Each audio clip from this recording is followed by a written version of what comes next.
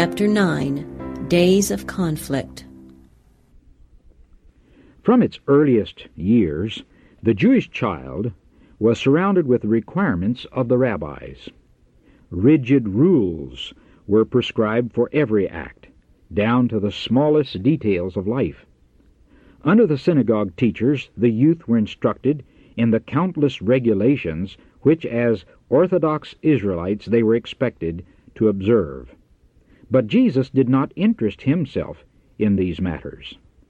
From childhood, he acted independently of the rabbinical laws. The scriptures of the Old Testament were his constant study, and the words, "Thus saith the Lord," were ever upon his lips.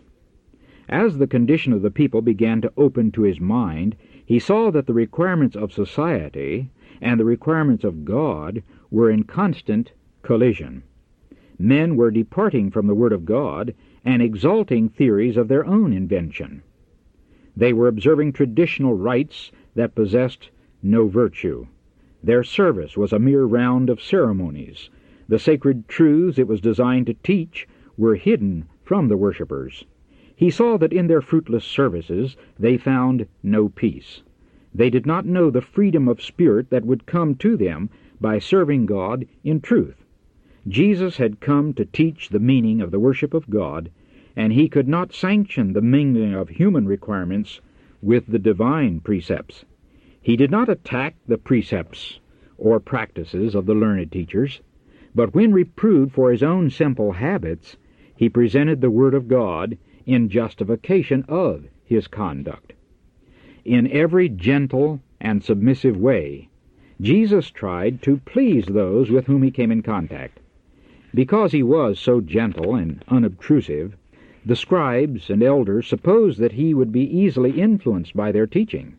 They urged him to receive the maxims and traditions that had been handed down from the ancient rabbis, but he asked for their authority in Holy Writ. He would hear every word that proceeds from the mouth of God, but he could not obey the inventions of men. Jesus seemed to know the Scriptures from beginning to end, and he presented them in their true import. The rabbis were ashamed to be instructed by a child. They claimed that it was their office to explain the Scriptures, and that it was his place to accept their interpretation. They were indignant that he should stand in opposition to their word. They knew that no authority could be found in Scripture for their traditions. They realized that in spiritual understanding Jesus was far in advance of them. Yet they were angry because he did not obey their dictates. Failing to convince him, they sought Joseph and Mary and set before them his course of non-compliance. Thus he suffered rebuke and censure. At a very early age, Jesus had begun to act for himself in the formation of his character, and not even respect and love for his parents could turn him from obedience to God's word. "It is written" was his reason for every act that varied from the family customs. But the influence of the rabbis made his life a bitter one. Even in his youth, he had to learn the hard lesson of silence and patient endurance. His brothers, as the sons of Joseph were called, sided with the rabbis. They insisted that the traditions must be heeded, as if they were the requirements of God. They even regarded the precepts of men more highly than the Word of God, and they were greatly annoyed at the clear penetration of Jesus in distinguishing between the false and the true. His strict obedience to the law of God they condemned as stubbornness. They were surprised at the knowledge and wisdom he showed in answering the rabbis. They knew that he had not received instruction from the wise men, yet they could not but see that he was an instructor to them. They recognized that his education was of a higher type than their own, but they did not discern that he had access to the tree of life, a source of knowledge of which they were ignorant. Christ was not exclusive, and he had given special offense to the Pharisees by departing in this respect from their rigid rules. He found the domain of religion fenced in by high walls of seclusion, as too sacred a matter for everyday life. These walls of partition he overthrew. In his contact with men, he did not ask, "What is your creed? To what church do you belong?" He exercised his helping power in behalf of all who needed help. Instead of secluding himself in a hermit's cell in order to show his heavenly character, he labored earnestly for humanity. He inculcated the principle that Bible religion does not consist in the mortification of the body. He taught that pure and undefiled religion is not meant only for set times and special occasions.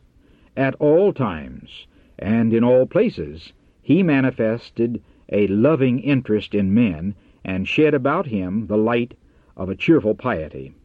All this was a rebuke to the Pharisees. It showed that religion does not consist in selfishness, and that their morbid devotion to personal interest was far from being true godliness. This had roused their enmity against Jesus, so that they tried to enforce his conformity to their regulations. Jesus worked to relieve every case of suffering that he saw. He had little money to give, but he often denied himself of food in order to relieve those who appeared more needy than he. His brothers felt that his influence went far to counteract theirs. He possessed a tact which none of them had or desired to have. When they spoke harshly to poor, degraded beings, Jesus sought out these very ones and spoke to them words of encouragement. To those who were in need, he would give a cup of cold water and would quietly place his own meal in their hands. As he relieved their sufferings, the truths he taught were associated with his acts of mercy and were thus riveted in the memory. All this displeased his brothers. Being older than Jesus, they felt that he should be under their dictation. They charged him with thinking himself superior to them and reproved him for setting himself above their teachers and the priests and the rulers of the people. Often they threatened and tried to intimidate him, but he passed on, making the Scriptures his guide. Jesus loved his brothers and treated them with unfailing kindness, but they were jealous of him and manifested the most decided unbelief and contempt. They could not understand his conduct. Great contradictions presented themselves in Jesus. He was the divine Son of God, and yet a helpless child. The Creator of the worlds, the earth was his possession, and yet poverty marked his life experience at every step. He possessed a dignity and individuality wholly distinct from earthly pride and assumption. He did not strive for worldly greatness, and in even the lowliest position he was content. This angered his brothers. They could not account for his constant serenity under trial and deprivation. They did not know that for our sake he had become poor, that we, through his poverty, might be rich. 2 Corinthians chapter 8, verse 9. They could understand the mystery of his mission no more than the friends of Job could understand his humiliation and suffering. Jesus was misunderstood by his brothers because he was not like them. His standard was not their standard. In looking to men, they had turned away from God, and they had not his power in their lives. The forms of religion which they observed could not transform the character. They paid tithe of mint and anise and cumin, but omitted the weightier matters of the law, judgment, mercy, and faith. Matthew chapter 23, verse 23. The example of Jesus was to them a continual irritation. He hated but one thing in the world, and that was sin. He could not witness a wrong act without pain, which it was impossible to disguise. Between the formalists, whose sanctity of appearance concealed the love of sin, and a character in which zeal for God's glory was always paramount, the contrast was unmistakable. Because the life of Jesus condemned evil, he was opposed both at home and abroad. His unselfishness and integrity were commented on with a sneer. His forbearance and kindness were termed cowardice. Of the bitterness that falls to the lot of humanity, there was no part which Christ did not taste. There were those who tried to cast contempt upon him because of his birth, and even in his childhood he had to meet their scornful looks and evil whisperings. If he had responded by an impatient word or look, if he had conceded to his brothers by even one wrong act, he would have failed of being a perfect example. Thus he would have failed of carrying out the plan for our redemption. Had he even admitted that there could be an excuse for sin, Satan would have triumphed, and the world would have been lost. This is why the tempter worked to make his life as trying as possible, that he might be led to sin. But to every temptation he had one answer: "It is written." He rarely rebuked any wrongdoing of his brothers, but he had a word from God to speak to them.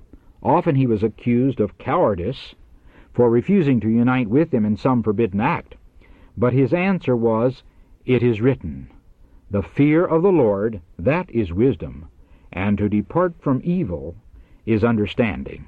Job chapter 28, verse 28. There were some who sought his society, feeling at peace in his presence, but many avoided him because they were rebuked by his stainless life. Young companions urged him to do as they did. He was bright and cheerful. They enjoyed his presence and welcomed his ready suggestions, but they were impatient at his scruples and pronounced him narrow and straight-laced. Jesus answered, "It is written, wherewithal shall a young man cleanse his way? By taking heed thereto according to thy word.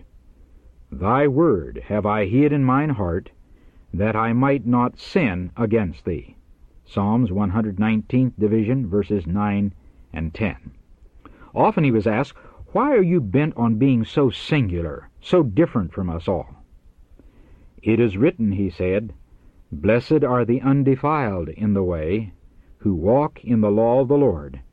Blessed are they that keep his testimonies, and that seek him with the whole heart. They also do no iniquity.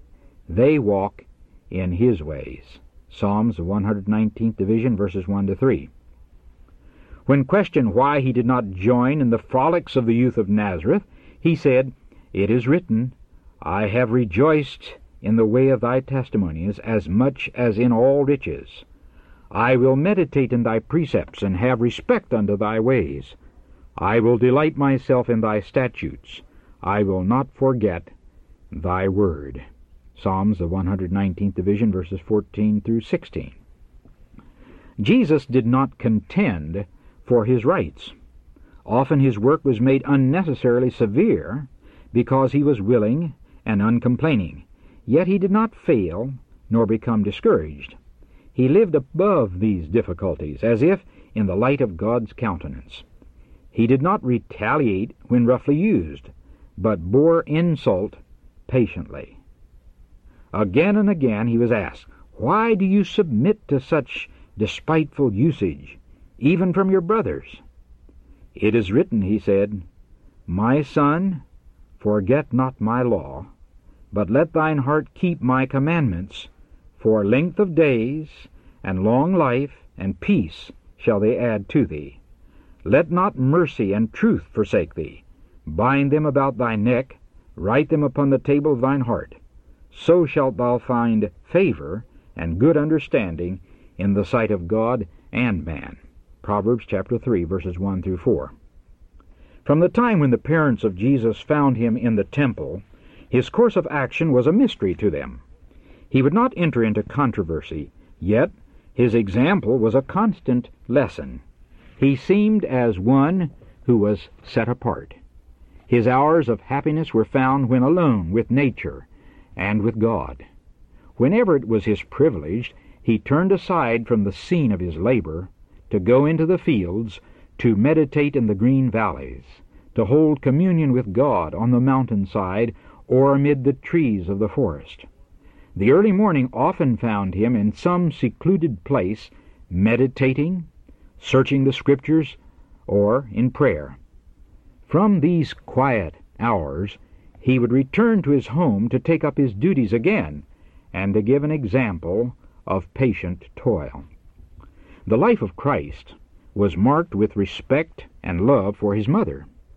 Mary believed in her heart that the Holy Child born of her was the long-promised Messiah, yet she dared not express her faith. Throughout his life on earth, she was a partaker in his sufferings. She witnessed with sorrow the trials brought upon him in his childhood and youth. By her vindication of what she knew to be right in his conduct, she herself was brought into trying positions. She looked upon the associations of the home and the mother's tender watch care over her children as of vital importance in the formation of character. The sons and daughters of Joseph knew this, and by appealing to her anxiety, they tried to correct the practices of Jesus according to their standard. Mary often remonstrated with Jesus and urged him to conform to the usages of the rabbis, but he could not be persuaded to change his habits of contemplating the works of God and seeking to alleviate the suffering of men or even of dumb animals. When the priests and teachers required Mary's aid in controlling Jesus, she was greatly troubled, but peace came to her heart as he presented the statements of Scripture upholding his practices. At times, she wavered between Jesus and his brothers who did not believe that he was the sent of God, but evidence was abundant that his was a divine character. She saw him sacrificing himself for the good of others. His presence brought a pure atmosphere into the home, and his life was as leaven working amid the elements of society. Harmless and undefiled, he walked among the thoughtless, the rude, the uncourteous, amid the unjust publicans, the reckless prodigals, the unrighteous Samaritans, the heathen soldiers, the rough peasants, and the mixed multitude. He spoke a word of sympathy here, a word there, as he saw men weary, yet compelled to bear heavy burdens. He shared their burdens, and repeated to them the lessons he had learned from nature, of the love, the kindness, the goodness of God. He taught all to look upon themselves as endowed with precious talents, which, if rightly employed, would secure for them eternal riches. He weeded all vanity from life, and by his own example taught that every moment of time is fraught with eternal results, that it is to be cherished as a treasure, and to be employed for holy purposes. He passed by no human being as worthless, but sought to apply the saving remedy to every soul. In whatever company he found himself, he presented a lesson that was appropriate to the time and the circumstances.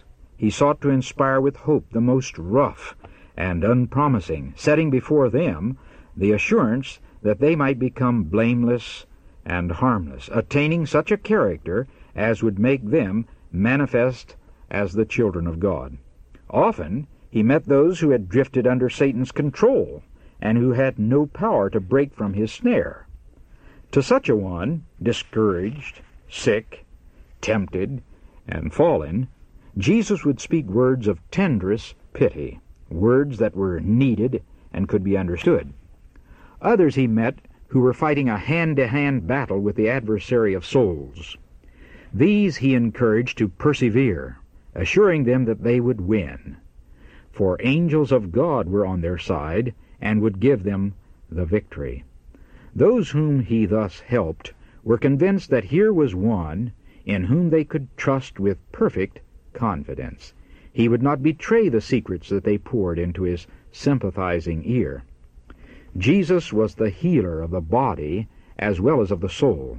He was interested in every phase of suffering that came under his notice, and to every sufferer he brought relief, his kind words having a soothing balm. None could say that he had worked a miracle, but virtue, the healing power of love, went out from him to the sick and distressed. Thus, in an unobtrusive way, he worked for the people from his very childhood. And this was why, after his public ministry began, so many heard him gladly. Yet through childhood, youth, and manhood, Jesus walked alone. In his purity and his faithfulness, he trod the winepress alone. And of the people there was none with him. He carried the awful weight of the responsibility for the salvation of men. He knew that unless there was a decided change in the principles and purposes of the human race, all would be lost. This was the burden of his soul, and none could appreciate the weight that rested upon him. Filled with intense purpose, he carried out the design of his life that he himself should be the light of men.